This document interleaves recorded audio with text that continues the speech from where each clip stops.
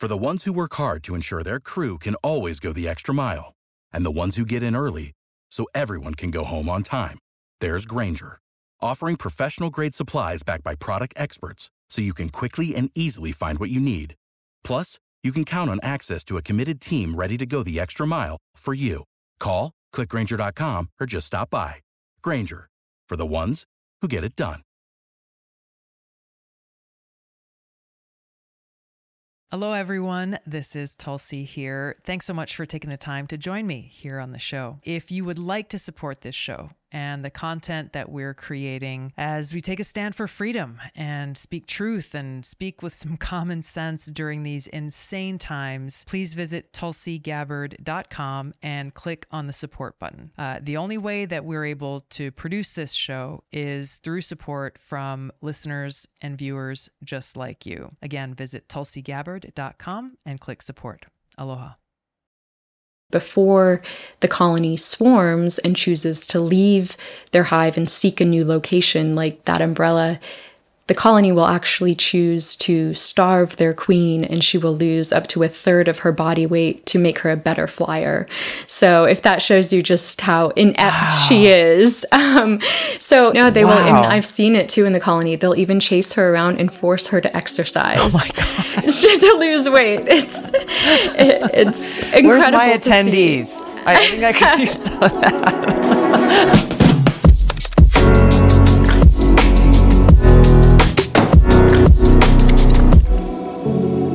Hi. Hi. Good morning here. Good afternoon there. Thanks so much for making time. I know you are on a bit of a break right now. Yes. It's winter here, so I tend to cycle my breaks with the bees. So interesting. They're not working right now too much either, so it's a good time to take a break. That is a perfect time. First of all, I love what you're doing. I love the videos that you're putting out. I love how you're bringing people to a place of actually understanding and appreciating bees, really. And in such a way that is so effective with kind of, social media and everything else. My first experience with bees, and frankly, my only, was when I was a kid. And I had a chance to go. My friend's dad was a beekeeper, one of many things that he did. But I had a chance to go and spend a little time with them. And I just remember, I don't know how old I was, maybe 8 years old or something like that. But I remember him going and just watching him smoking the hives, and then us being able to go and start harvesting the honey.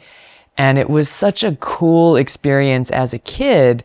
And then just to fast forward, I'm so happy to talk to you because there's so much I want to know more. I don't know much about bees, but I know how essential they are for life, for food security, for agriculture, for all of these things that in our day-to-day lives, we take for granted. It says, I'm just going to go to the grocery store. I'm going to pick up whatever I need that day and then go and make dinner for my family or whatever, but not really thinking about all of the different entities that go into making it possible for us to have that convenience. Yes. So that to me is like the biggest impact that I see.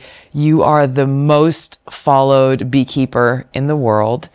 And it is incredible to see like these, first of all, your videos are somewhat meditative in a way. They're so relaxing. I was just like, oh my gosh, this is so nice to listen to and to watch, which, like I've seen some of your videos have like 150 million views, which is just amazing. Again, just to get people to just stop and think like, oh my gosh, like these are really amazing creatures. Yes. And so kudos to you for that. I just want to put that out front. But I'm so curious to know how did you get started in this? What sparked your interest? Sure. Well, thank you so much. And I'm so glad that you had that experience with bees. I mean, it's not very often that people get the opportunity to step inside of a hive and see all the incredible work that bees do every day. And so that's one of the reasons I feel so lucky to be in the position where I'm at with, hundreds of millions of people seeing the work that bees and beekeepers do.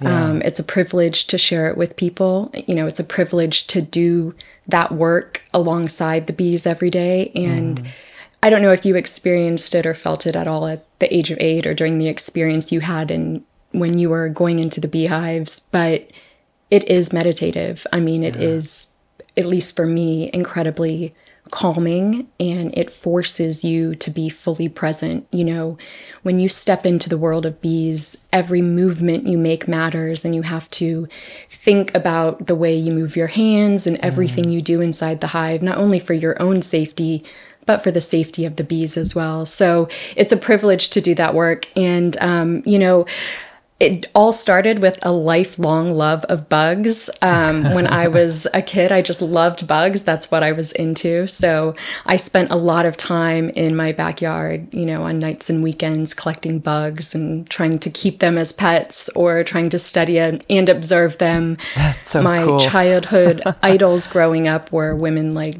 Dr. Jane Goodall and Diane Fossey, and I wanted to be just like them, but I couldn't really go to the jungles of Africa to, study primates. So I'd go in my backyard and I would find bugs. They were relatively easy to find and to collect and to pick up. So it was just a lifelong love of bugs that led me to take a beekeeping class. And I started one hive in my backyard in Central Austin and just fell in love with bees, quickly became fascinated and enamored with their world and just wanted to do more and see more. So I started my own beekeeping business, just sort of to sustain my hobby and my passion. And, that business grew as organically as it possibly could. People would just ask me for beekeeping related requests. So, they would say, can you keep bees on our property? We want to have bees, but we don't necessarily want to be beekeepers ourselves. Or folks would say, can you teach a beekeeping class? Or can you do a live bee removal? So I just sort of started to say yes to everything because I wanted to learn more about bees and see all I could, and also just get the experience. So what were you doing before you, or what were you doing maybe parallel to this shift happening? Sure. I had a full-time, fast-paced office job. I was the director of communications for a few nonprofits in the Austin area, and I enjoyed the job. It just was never, it was a great job. It was just never my passion. And I think so often in life, we sort of get this script, right? Do well in school and, get a good paying office job with all the perks and you'll be set for life. And for me, that just always, it felt like it was a little off. I wanted to be outside and be active and, working with animals. So I can relate, by the way. I totally, don't keep me inside for too long. I'll start to go crazy. I feel so lucky that I get to spend most of my time outside and being active and working alongside animals. I always tell people you're not going to talk to anybody happier or luckier than I am because I found what I love to do at a relatively young age. It's something that I can earn a living doing, which isn't that way for everybody. And it's something that's good for the world that, definitely when I leave this world, hopefully the world and the bee population will be a little better for the work that I've done. And if the bee population is better, then everyone and everything else is better and thriving. Absolutely. I think, people don't understand just how important bees are. It's said that they're responsible for 1 out of every 3 bites of food that we eat. And, our agricultural system relies on bees so much, but it's not just us humans. There's a lot of other creatures we share this time and space with on this planet that also rely on bees for food. So, it's important that we do everything we can to protect this species because, in my opinion, their importance can't be overestimated. Can you talk a little bit more about that, about what role bees play in agriculture, in that statistic I did not know, 1 out of every 3 bites that we take. And also, are all bees, I can only imagine there are thousands of species of bees. Is it only those bees that create honey that are integral to this ecosystem that serves all living things? Or I'm so curious about that specific role that bees play yes. in what we all consume. They play a significant role in what we all consume, but also the biodiversity of the planet. There are over 20,000 species of bees. Wow. That's more species of birds and mammals combined. Wow. And what these creatures do when they go to work every day for the good of their colony and to collect food for their family, they're offering an amazing service to the planet by the way of pollination. So flowers, plants are mostly pollinated, one of two ways. They can self-pollinate or they need to cross-pollinate. Self-pollinating plants can reproduce within themselves. Cross-pollinating plants need other plants to reproduce. However, plants have a problem when it comes to reproduction and finding a mate, and that's that they can't move. Right. So they need some help. Sometimes that help comes by the way of wind or even water. Oftentimes, creatures we call pollinators, and bees are by far the most powerful and efficient pollinator our planet has. But it's not just honeybees. It's, this over 20,000 species of bees. They're all very important. There are some plants that solely rely on certain bees and they have a mutual relationship and they can't exist without the other. Wow. But as humans, we have come to keep honeybees because they live in these massive colonies. So they can live in colonies of 10, 50, 100, 200,000 bees, whereas most of the other bees that we have, the over 20,000 species, those are what we refer to as solitary bees. So they're bees that live either by themselves or in a very small community, and they wouldn't necessarily do the big production level work that we as humans are requiring of the species. And they can't really be managed and kept in the ways that we as humans keep honeybees in these, little boxes that you may have seen on roadsides or in fields or in Hawaii a bunch. It's a wonderful mecca for beekeeping. And our agricultural system is built around having bees in, these key places where we need them to produce some of the crops that rely on bees for production. A great example is almonds, almonds are completely dependent on bees for production. We wouldn't have almonds if it wasn't for bees. So, every year there are tons of bee colonies shipped to these almond orchards in California, and the work of bees is being done so that they can produce almonds for human consumption. Wow.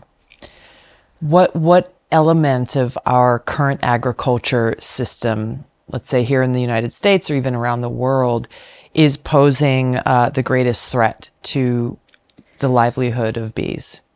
I mean, really just the way that we are handling bees as livestock isn't the way that bees were meant to live. Quite simply, they weren't meant to live on semi-trucks shipped across the country, going on this tour of crops, starting with almonds, in the West, and then maybe going up through the Dakotas for alfalfa and clover, then over to the East Coast for apples or what have you.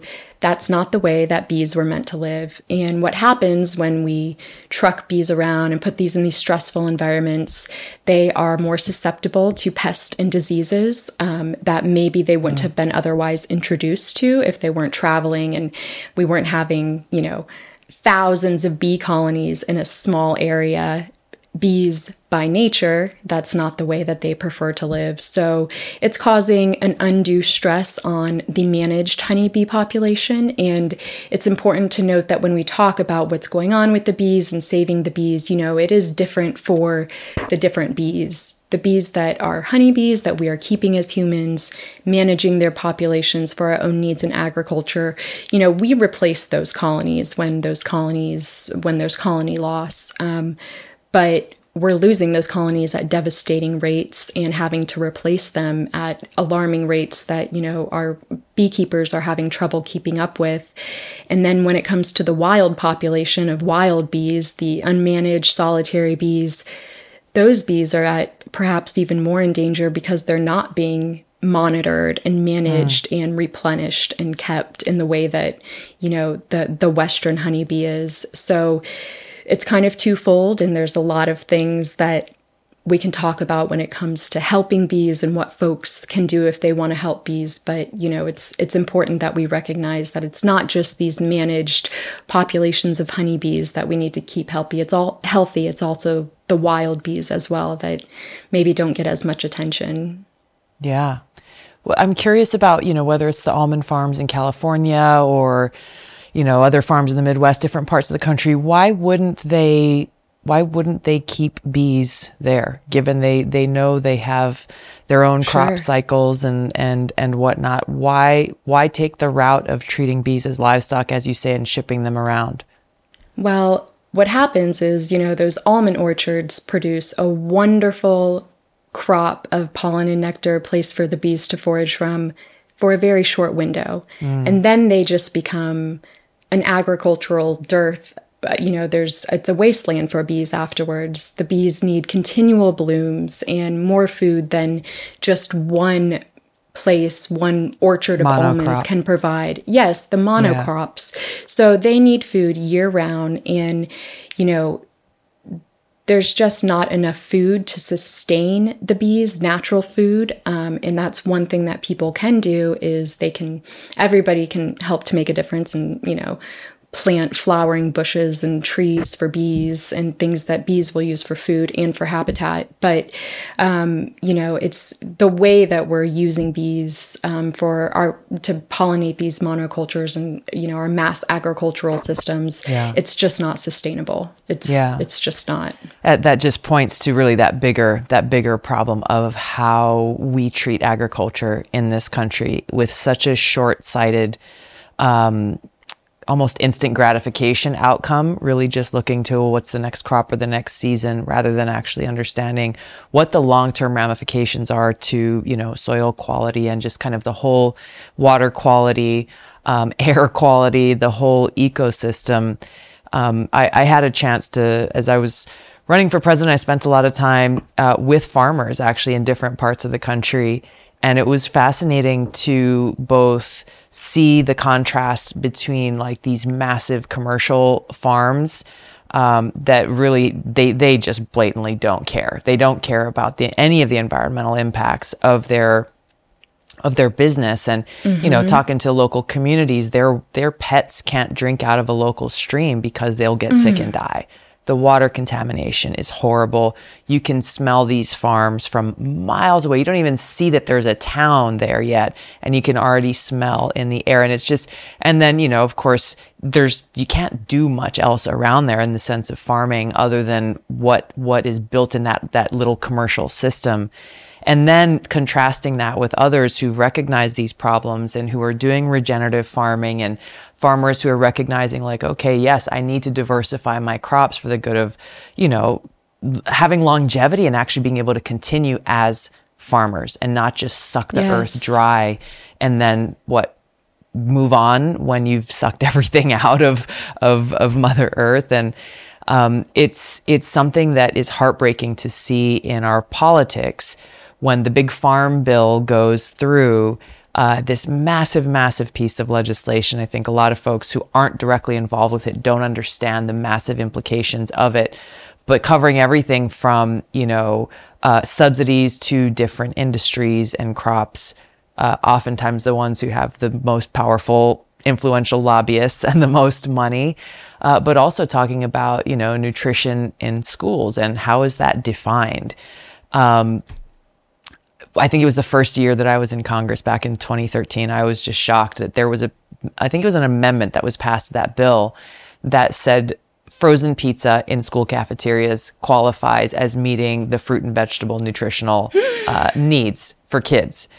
And that this took an act of Congress to make sure that this was included in the bill. And it was just mind-blowing to me. Like everybody I talked to, and they kind of just shrugged their shoulders. They're like, well, they're owned by this company or the biggest companies, and they got these lobbyists, and there's tomato sauce and the frozen pizza. So what's your problem? But it points to kind of the bigger issue I think that we, yes, like I look forward to kind of hearing the tips and things, individual actions that we can take and maybe in our communities that we can take. And also there are some bigger policy things that we need to address that have to do with, big money interests winning out over, frankly, our ability to live and thrive and survive as people.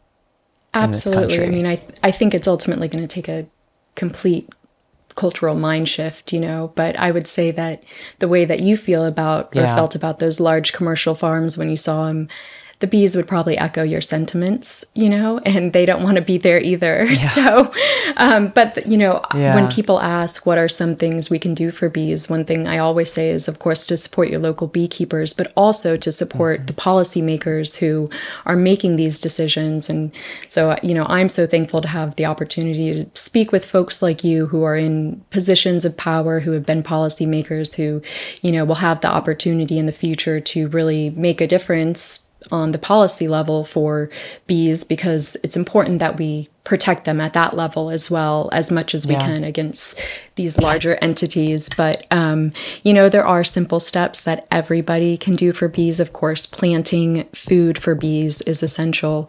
It's important that bees have enough food, natural food sources to forage from. And then also the wild bees, it's important that they have plenty of places to live and, of course, collect food from. But a lot of things provide habitat for bees. And habitat loss is a huge problem facing bee populations across the world. The way that humans are making decisions for our planet is not always the best for some of these smaller creatures that we often don't think about. Yeah. But everybody can make simple behavioral changes.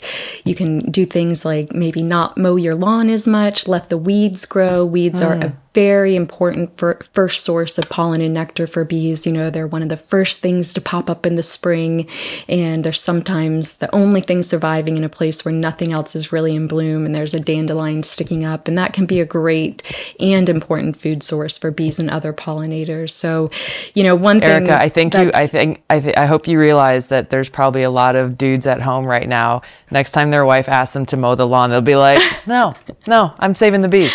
Not going to do it. I think it's great. I think it's great. I would love to see, the medians and the tollways and highways. And every place be a place that's alive, more natural, more native. And it's not just bees, there's so many other, of course, insects. It's said that, there's so many insects per acre of land, and these tiny creatures often go unnoticed, but they're this incredible, invisible almost network of workers doing this fascinating work for our planet. And it's essential to the survival of humans, as long as we are around, we're going to be living alongside bees. So I'm, just so thankful to have the opportunity to show people maybe a better side of bees, or to teach them something they didn't know about bees, so that the next time, they do want to go mow their lawn on a Saturday, and, they try to get, that's fine. Don't no mow if you can let it go, What are the kinds of habitats? You mentioned that habitat loss is one of the biggest problems. Where and how do bees thrive? You mentioned there's different seasons also that bees have, but as people are thinking like in their own communities, and I think this is important to mention, I talked about the big policy challenges in Washington, but you've had great success there in Austin with your local council members and the mayor recognizing Austin as the bee city last year, if I'm yes, if I'm correct, and and whether you were directly involved with making that happen. I know you went and testified, but the content that you're putting out online, I know has a huge amount of influence in, again, people just thinking about something they probably haven't thought about before. And so even as Washington policy, these problems are real, they are big, they have to be addressed and solved, but we can't underestimate the importance of the power of our local city councils and our mayors and our state government. I served on the Honolulu City Council here. before I went to Congress. And we have one of the largest city councils in the country. One member represents about 100,000 people on this island of Oahu. Wow. And so the thing I loved most about that opportunity to serve in that way was there were 9 members on the city council, and that meant you could get things done. You could deliver results. You convince 4 other people to support your measure, your bill, or your change, or your initiative, and you could actually start to see real results happening. So as people are listening to this and feeling inspired, don't underestimate the power and influence that you have over your local city council member. Yes. To start to get those kinds, because they're control zoning. It's like, okay, well, you've got limited amount of land. How will it be zoned? With agriculture, development, there's all sorts of things at the local level that will have a direct impact on what you're talking about, on protecting habitats for these bees and their ability to thrive. So as people are thinking about this, what are we talking about? The ideal habitat? Sure. Well, I always tell people, just like the bees, no one is too small to make a big difference. And, That's right. Your actions matter, and it can matter for bees, and the most important thing is just preserving native, wild pasture lands and places for bees and other animals to forage. As humans encroach more upon, the natural areas of our planet and develop them for our own needs, it's important to think about how we can do that more sustainably alongside these creatures. So really, sometimes the best things you can do for bees are sometimes the easiest of not going out and mowing your lawn or, just leaving something be. I mean, don't worry about the weeds, and just if you have a open area, let it go to the weeds and let it grow for the bees. That's something that everybody can do.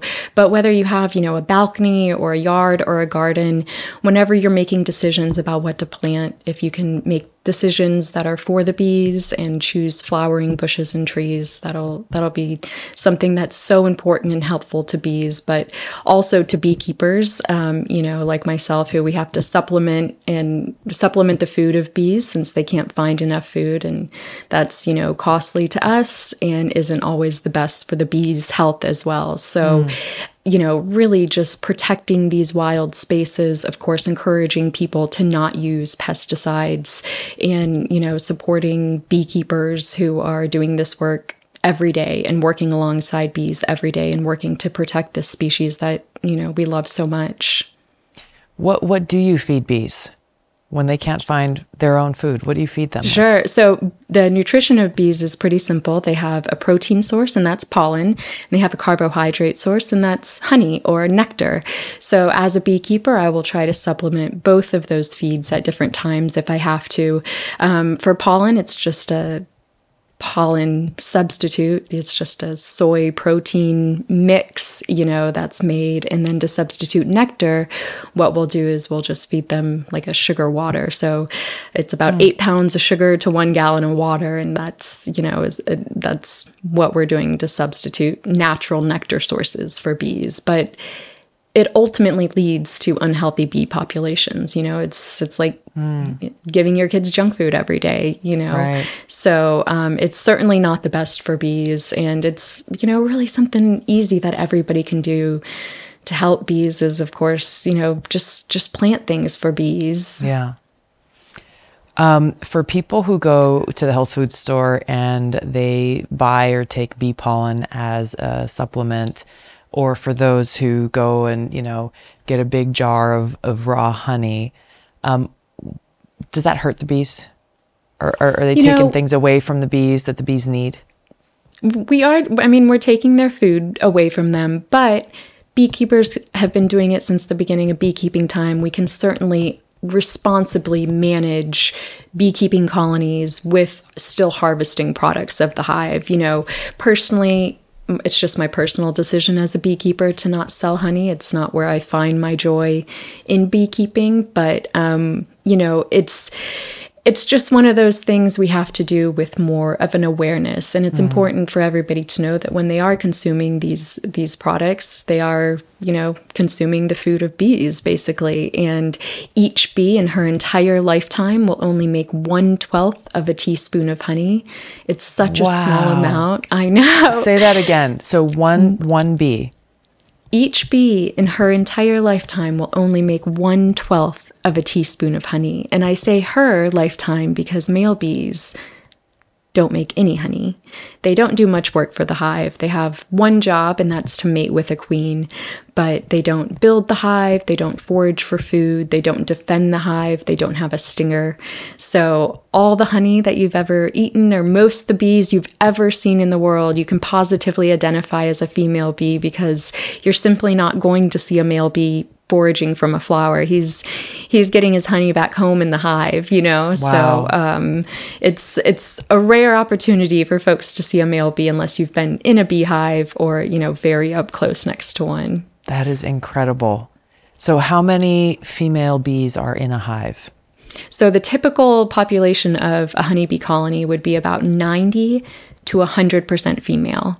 Okay. So that actually changes throughout the year. So right now we're in the winter. Bees are not mating. The males are not essential to the colony. They're just eating through honey, and they're pretty much a draw on the resources. Okay. So in the fall, the female bees will actually kick all of the male bees out of the hive, and they won't let them back in, and they'll either starve or freeze to death. I mean, it sounds so cruel, but it's what is essential for the health and wellness and continuing of the honeybee species. It's just what they have to do to make it until spring. And it's important that when we think of a honeybee colony, we know that it's a superorganism. So it's not so much these individual bees. It's a greater collective. It's the group of bees, and that's what's trying to survive until the next spring. Right. So what's the relationship between the 90 to 100%. To 100% of female bees? What's their relationship with the queen bee, or the colony's relationship with the queen bee, I should say? Thank you. Yes. So the queen is essentially the reproductive organ of the colony. She has one job, and that's to lay eggs. And at her peak, she'll lay about 2,000 eggs per day, and that's her only job. So she doesn't do anything else inside the hive. And she has a group of attendant bees who take care of all of her needs. They feed her, they clean her, they make sure she has whatever she needs. And, the worker bees are the ones that are, of course, taking care of the queen, but they're the ones really running the colony. We so often think of the honeybee colony of being this monarchy where the queen bee is in charge, and that's not the case at all. I think we're gonna play. A little video here, real quick. Okay. Remove them. So I started scooping bees off the umbrella and putting them into a hive. When bees are in swarms like this, it means they're looking for a new place to live.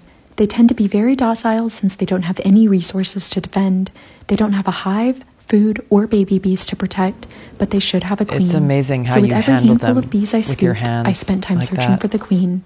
I repeated this process over and over again. By the time I removed most of the bees, I still had not seen the queen, and I realized this was an unusual case of a queenless swarm.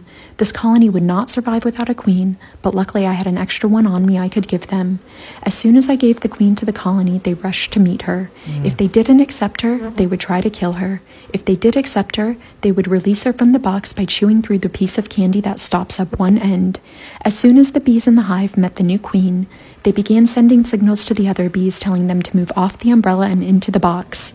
So I just waited in the swarm of bees as the colony moved into their new home. After about 15 minutes, most of the bees were with their colony. So I checked on the queen and saw that the bees were starting to accept her. I waited a while longer for the bees to get in their new hive. Then I loaded them into my truck and drove home. I put the bees in my apiary so they could continue the important work they do in a place that's safer for them and for people, and it was another great day of saving the bees. Without the ones like you, who work tirelessly to keep things running, everything would suddenly stop. Hospitals, factories, schools, and power plants, they all depend on you. No matter the weather, emergency, or time of day, you're the ones who get it done. At Grainger, we're here for you with professional-grade industrial supplies. Count on real-time product availability and fast delivery. Call, click Grainger.com, or just stop by. Grainger, for the ones who get it done. That's so fascinating. So what is it that they look for to decide whether to accept or reject a queen? So, those bees needed a queen, and they were very happy to have her, and likely would have taken, almost any queen. They recognized that they needed a new queen to survive, and were so thankful. It wasn't necessarily, certain things about that queen. It was just they knew that that's what the colony needed to survive. So it was, so lucky that I had her on hand. In the spring, I'm always carrying queens around, and it's just, responsible beekeeping to have queens on hand for circumstances such as that. And I'll say that Hawaii is actually one of, the places that is a wonderful place that we get most of our queen bees from, or a lot of queen bees. And that's because of the climate. Right now, as a beekeeper, I'm not doing a lot of bee work in the winter. In Hawaii, it's not that way. We can essentially breed bees almost year round. And then also you don't have Africanized bees in Hawaii. So Africanized bees are a type of bee that tend to be more defensive than other types of honeybees. And that is a genetic trait that, of course, most beekeepers would prefer to have bred out of their bees. Right. So that is why it's preferred for, some beekeepers to get their queens from Hawaii. Interesting. And in that little video that we just saw, the hive was without a queen. What's usually the cause of that? Is it just the queen has lived her life and moved on?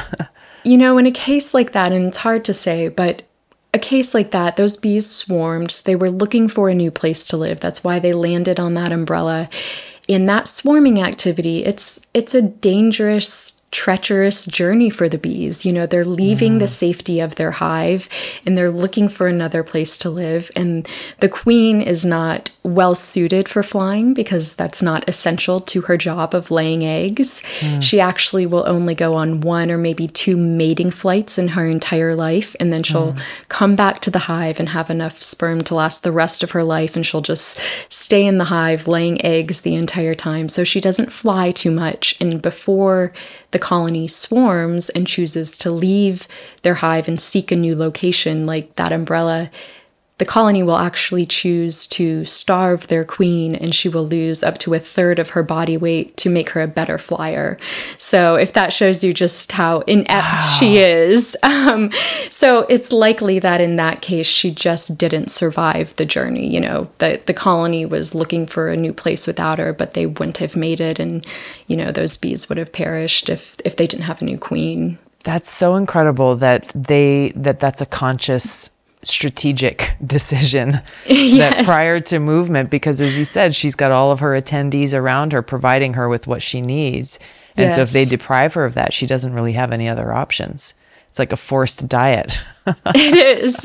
No, they will. And I've seen it too in the colony. They'll even chase her around and force her to exercise. Oh my gosh. To lose weight. It's incredible. Where's my attendees? I think I could use some of that. But it's what has to happen. It's amazing that they have figured this out. That they have a better chance of survival for that journey if their queen is lighter and can lose a little weight. So they're just amazing. In that video you just saw, that was in like a courtyard of an apartment complex, and I think there were a lot of folks watching who thought that it was equally as amazing, or I was just insane for doing that. But there was a family in a minivan parked out front. They, a lot of folks had their blinds up, and it was a great opportunity to show people that not all bees want to sting everybody all the time. Right. Why does a bee sting someone? Because they feel threatened. If they feel like they need to defend their colony or their hive, they can become defensive. But again, by nature, bees are not aggressive. And that's a big misunderstanding that, people have been misled to believe that, all bees want to sting you all the time, and that's just not the case. And when you're going and doing your work in and around the hive, talk about the smoke, because I've seen it used and I've, seen videos, but what purpose does it serve, and do you use it all the time? Sure. So I use it most all of the time. The smoker will mask alarm pheromones. So bees communicate through scents, through pheromones. And if I can cover up those scent signals, it'll make it a little bit harder for the bees to know that if there's a threat in the hive, or if they think, there's danger coming into the hive. But what I use it for more often in my work is actually to move the bees around, because, if you're standing around a campfire and the smoke goes in your direction, what do? You move out of the way, and the bees react the same way. Okay. So, if I need the bees to go to a different area or off an umbrella, for instance, or into the new hive, I can use my smoker to move the bees around. But I'll use the pheromones, I'll use the scent of the queen. That's what they want to follow. So that's why the key to any successful bee removal is finding that queen bee, because once you have her, you can kind of control the colony, and the bees want to be with her, so they will naturally follow the queen bee into whatever new hive or situation I hope to move them into. That's so amazing. And so what will start to happen once it's kind of the cold season, right, that you're in right now? There's not much activity. Sure. So when things start to warm up, what paint the picture of what the bees are doing in the hive?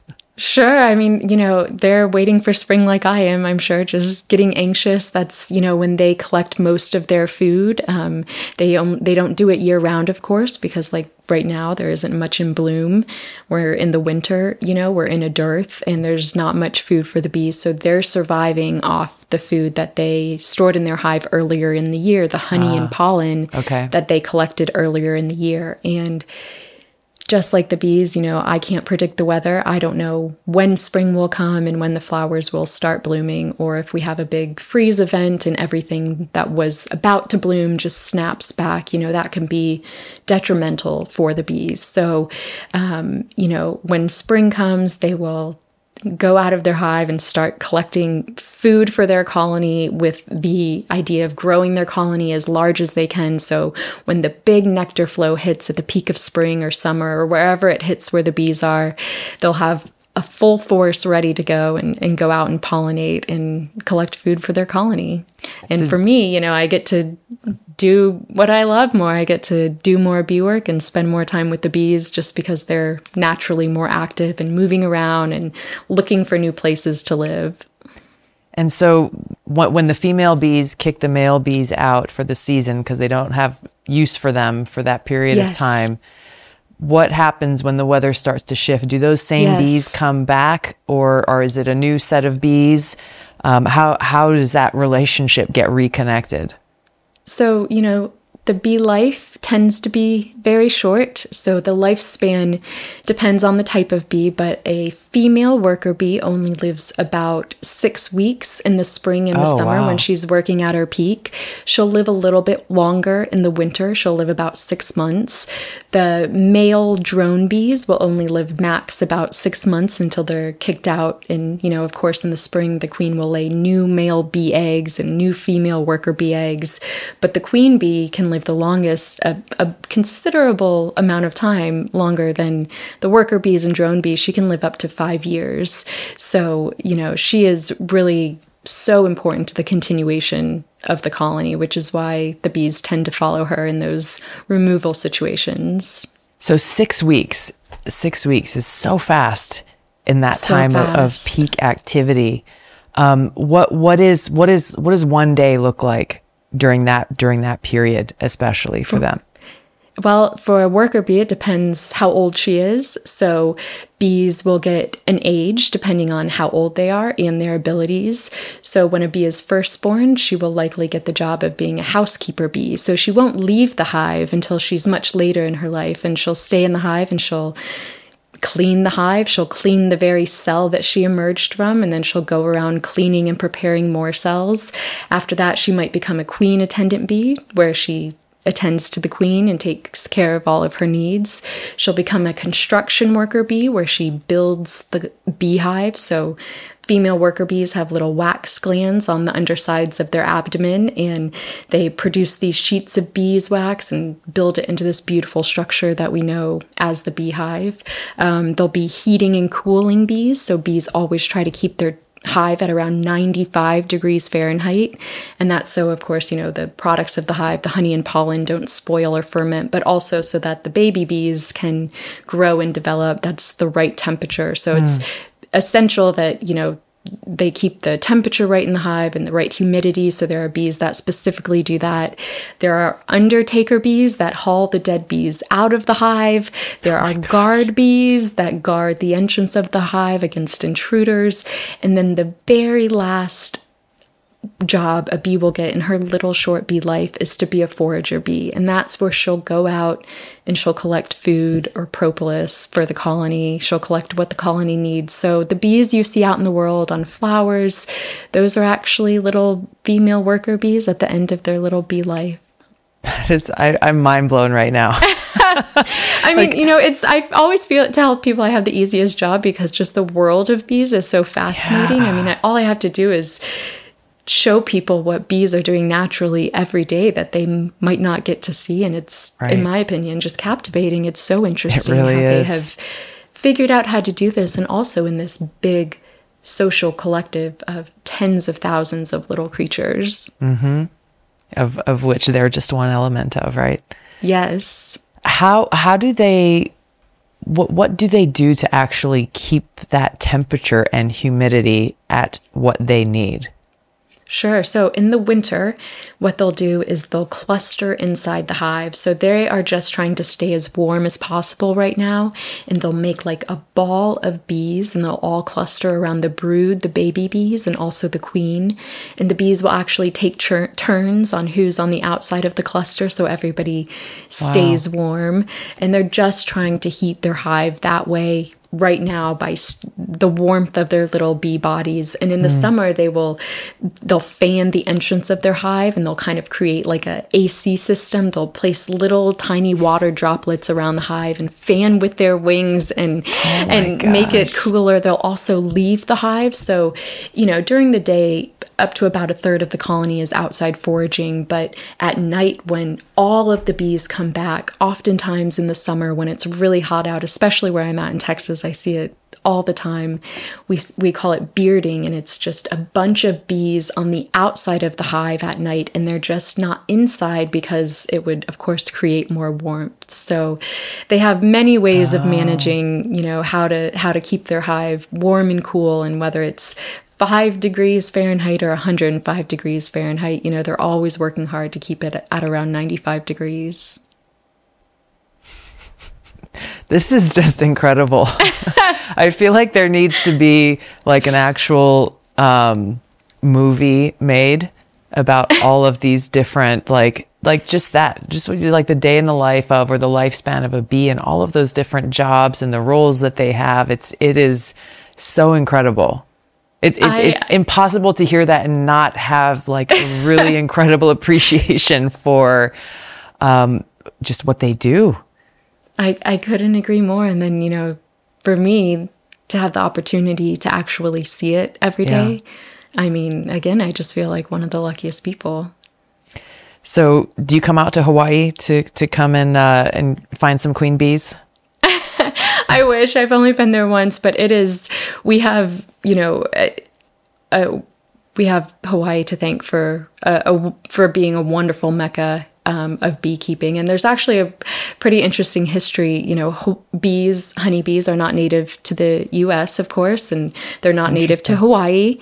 And bees were brought here by the settlers, but it wasn't until about the 1850s that bees were finally successfully introduced to Hawaii. It was quite a struggle to get honeybees successfully introduced to Hawaii for a long time. Folks in 1851 decided there was a Royal Hawaiian Agricultural Society. It was their first meeting, and they decided one of the most important things they could do was to form a committee to figure out how to import honeybees.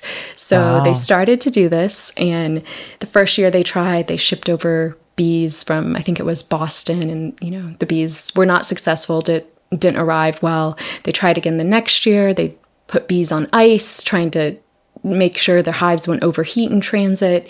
Again, it was unsuccessful, but after years, because we're talking about on ships at that point, and yes. So I mean, just the duration of travel, what to speak of the conditions, would be tough. Absolutely, and just I mean, keeping bees in a new place and on ships. I imagine it was every beekeeper's first time to put bees on a ship back then. So, so what they did is they finally put out a public call. They offered $10 to anybody who could successfully introduce honeybees to Hawaii. And in 1857, a gentleman from California was successful and brought over 2 hives to Hawaii, and they did quite well. And so that is the reason that we have honeybees in Hawaii. That's amazing. What qualities? So you mentioned Hawaii has is a great source for queen bees. What are some of the qualities that you look for when you're selecting a queen bee? Oh my goodness. Well, I am not so much one to buy. I'm not buying as many queens as I once did, and I'm really only buying them, in the spring when I'm doing a lot of bee work, and I find a lot of swarms that may not have a queen. But I would say for me, I'm always just looking for a queen because I'm in these wild colonies and I'm sometimes in there for hours, and my success is dependent on finding that queen bee. And so I'm oftentimes happy to see any living healthy queen in my work. But it's a healthy queen is essential to the hive's well-being and the colony's well-being. So a colony can't survive without a healthy queen. And, every time I'm in a removal situation and I find the queen, it's still the greatest feeling in the world each time. That's so cool. You were talking earlier about how the loss of bees and bee colonies for whatever reason, whether it's because of the mass livestock treatment or for other reasons, how do you as beekeepers replace those colonies? You mentioned that sometimes the loss is greater than the ability to provide those replacements. I'm curious about how that works from start to delivery, I guess. Sure, yeah. One way we can do that is to buy a new queen and split an existing colony into 2 colonies. We can take one healthy colony and give it a new queen and start a new colony that way. But that's also something that bee breeders are doing. And so a lot of times people are just buying entire new colonies, new queens ready to go. And, it's very costly to beekeepers. And that cost is, of course, passed down through all the ways that, our agricultural system works and passed on to the consumer. So, the problem of losing bee colonies and honey bee colonies having to be replaced by beekeepers is more than just a problem for beekeepers. It can be a problem for everybody. Yeah. What was your thought process when you decided to start posting things online about what you're doing? Are you a social media? Did that come from your kind of communications background, or how did that thought enter your mind? I started posting on Instagram years ago when I got into beekeeping, just because I would go into the hives doing inspections and I would see things I didn't know, and I would take a photo of it so I could look it up online or on a beekeeping forum or in a beekeeping book when I got back to a screen, and out of the beehive. And I realized, wow, I have all these amazing things that I've seen and captured on film that I got to see as a beekeeper that most people maybe wouldn't get to see. So I just started to post photos of all the incredible things I got to see online. And then as I started to do more of the bee removal work, that just naturally, I just find that so fascinating because I get to see how bees build in a natural environment without humans making decisions for them. I'm going into, a speaker or a compost bin or, the walls of someone's home and removing bees that maybe have never been managed by humans before. So that's, for me, what lights me up and what I love most about beekeeping. And to want to start sharing that with people, I think was pretty natural, especially when I started to do some of these removals during the height of quarantine. And I would have families say, this is the most interesting thing our kids have seen in a month. And I would have, the blinds drawn up and people's faces pressed to the windows watching me, what I was doing. And I realized, wow, this is something that, I can show people something they maybe didn't know was possible and maybe something they've never seen before. And so I just started to post online and started to get really a tremendous and overwhelming response. And, it's been mostly good. For someone like me, it's taken a little bit of time to, I think, get used to all the attention. But, again, I just feel so lucky that I'm in this position to get to show people the work that bees and beekeepers do. And I feel a huge sense of responsibility to the bees and to beekeepers. I just want to show real quick on the screen some of the impact that your videos have here. 133 million, 99.6 million. It's so amazing to see how many, a lot of people having the same reaction I did. A lot of people having the same reaction of those who, like you said, people who are watching you actually in person do what you do. So you said you get a mostly positive reaction. Are you telling me there are people who are bee haters out there? It's the internet. I think at any time when you're putting in that many people are seeing it, you're always going to have comments. But no, I really feel so lucky to be able to share the work of bees and beekeepers with people, and in a new way that they've probably never seen before. But also to let people know if they do have a bee situation and they have bees building in a place where maybe they don't necessarily want them to be building. There are people like me who wake up every day extremely excited to do this work and who want to help you reclaim your space and also to give the bees a better place to live. Is it common to do what you do in just using your bare hands, no suit, no mask, no nothing, and as you're helping move these bees? I would say it's more common, for folks to wear full gear, but I'm in Texas and it's quite hot here. And it's just my personal preference to, wear as little gear as possible. If the bees will allow it, the beekeeping suit, you lose so much mobility, you lose a lot of dexterity with the gloves, you lose visibility in the veil. And in the video we're watching now, I'm removing a giant hive from a backyard shed, and that's in Texas in the summer. I think that was maybe in September, but still it's incredibly hot, 90s inside those sheds. It's even hotter, and I was probably in there for 4 or 5 hours. Wow. So it's just much more comfortable, and my personal preference to wear as little gear as the bees will let me. I quite frankly think it would be crazy to not try to figure out a way to get out of that suit in those temps. So yeah, I agree. I can't imagine. And just, as you're maneuvering in these small spaces too, to be able to do that, and to do it freely. And it also alongside these tiny creatures. Exactly. I mean, they're so delicate, and everything in the beehive is incredibly delicate. That comb is made out of beeswax, and I'm trying to preserve everything as carefully as possible. So, I just try to work slowly, and, of course I get stung. It's part of being a beekeeper, but you learn how to manage those stings. And, if the colony as a whole ever felt like they felt threatened by me and became defensive, I would, of course, certainly put on a suit or a veil. I think that's one of the things that I noticed too, and when I was first watching your videos and just mesmerized, but by how you're moving with them and around them, was just the respect that's there, and that it must be required in order to be able to do that without causing a situation or pissing them off, frankly. Yes.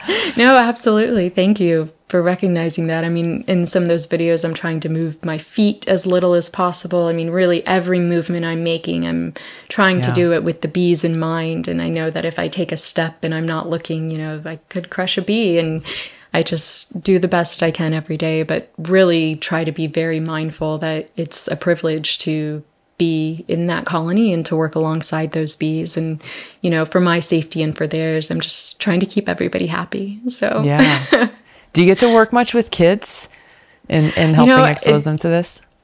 Prior to the pandemic and kind of when, you know, a lot of attention started to come my way, I really enjoyed going to schools. I did that a lot, and talking to kids and giving programs. And I'll tell you what, they always ask the best questions about bees. Sure. And they're some of my favorite audiences to have. I haven't done that too much recently. You know, things have gotten a little weird and different for me, but I really hope to do that on a larger scale now. I just think if we can teach the next generation to treat bees better, and, you know, maybe not coming from that place of fear that the media instilled in prior generations with, you know, Africanized bees or sensationalizing of the greater northern hornets that the media dub murder hornets. You know, if I can show the next generation a better side of bees, I think it will only help bees and the future of people living alongside them.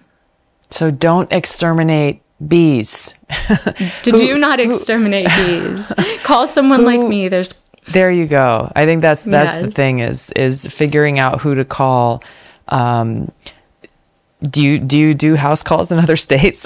I do not. You know, there's permits and regulations for each state for importing and exporting bees. So, but you know, there are beekeepers like me all over the world who would love to help out folks who have honeybee situations and bees living in places where they don't want them to. And, you know, it's important that people make the right decisions for their own safety, but also the safety of the bees as well. You know, and as soon as you notice bees, it's a good time to call a beekeeper. Don't wait 2 or 3 or 4 years. And as much as I love doing massive hive removals, and those are the ones that just feel like Christmas morning for me, but you know, it's really best if you realize that once the bees have moved in, and if they're healthy, they're probably going to stay around for a while, and you should figure out something to do with out them sooner than later. Yes. Yes. Amazing. I mean, I feel like we could talk for hours and hours and hours on this. But for people who want to actually start to learn more and get educated and maybe kind of get plugged in their local communities, is there, well, how can people find you, first of all? And then are there, like central resources or a site that you recommend where people can start at least? Sure. So if folks want to see more about what I do, you can visit texasbeeworks.com or look me up on social sites. But what I really recommend is, you know, beekeeping is very hyper local. So bees forage for 2 miles. So what's happening with bees in even my county is completely different than bees in the next county. So I'd really recommend finding someone local in your area that could be a mentor to you, or finding a local beekeeping association. Folks who know what's going on with bees in your area can be a great resource for getting started. And right now, in the winter, it's a wonderful time, if you've ever thought about keeping bees, to do your research, buy equipment, think about if you want to get ready, because the spring is the time to do so. So the spring is the time when you would buy more bee colonies, you know, and new beekeepers can start new bee colonies. So you've got plenty of time right now to start researching and reading books. And, you know, love reading the American Bee Journal. It's one of my favorite publications. It arrives in my mailbox every month, and I am so excited, and has wonderful information about, what's up to date in the beekeeping world, not only for hobbyists and commercial beekeepers, but also the scientific world and what's going on with our bee populations. So, I would look to folks like the entomologists and the bee biologists who are really working really hard to figure out what's going on with our bees. Incredible. Thank you so much for what you do, Erica, and thank you for the interest and inspiration that you're helping so many other people capture in this whole other world that many of us never ever get an insight into. Just peeking behind the curtains through you and through your videos is really, really, really fascinating. And again, just most importantly, how critical it is to life, how critical it is to our food, and this entire ecosystem that we are just one part of. Thank you. Thank you for sharing this time with me. Thank you for all the ways you've served our country. And thank you for letting me talk about bees today. It's been a privilege and a pleasure. And if you're ever in Texas, you have an open invitation to suit up and come see me and the bees. I will take you up on that. Great. Absolutely. My sister actually lives there. Really? Her and her husband, they stayed with us, or we shared a place in DC while I was there. And as soon as I left, they were like, we're out of here. And so her in-laws actually live there in Austin. So they've got a place there. So I will come a knocking on your door. Please do so. Yeah, I look forward to it. Thank you so much, Tulsi. This has been wonderful.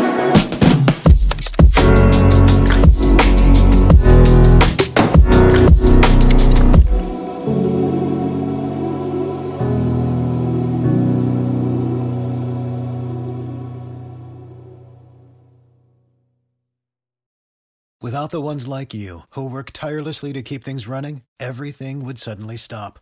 Hospitals, factories, schools, and power plants, they all depend on you. No matter the weather, emergency, or time of day, you're the ones who get it done. At Grainger, we're here for you with professional-grade industrial supplies. Count on real-time product availability and fast delivery. Call, click Grainger.com, or just stop by. Grainger, for the ones who get it done.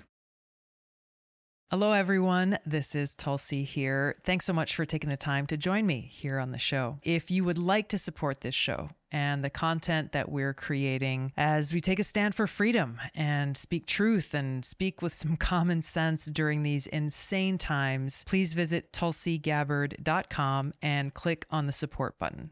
The only way that we're able to produce this show is through support from listeners and viewers just like you. Again, visit tulsigabbard.com and click support.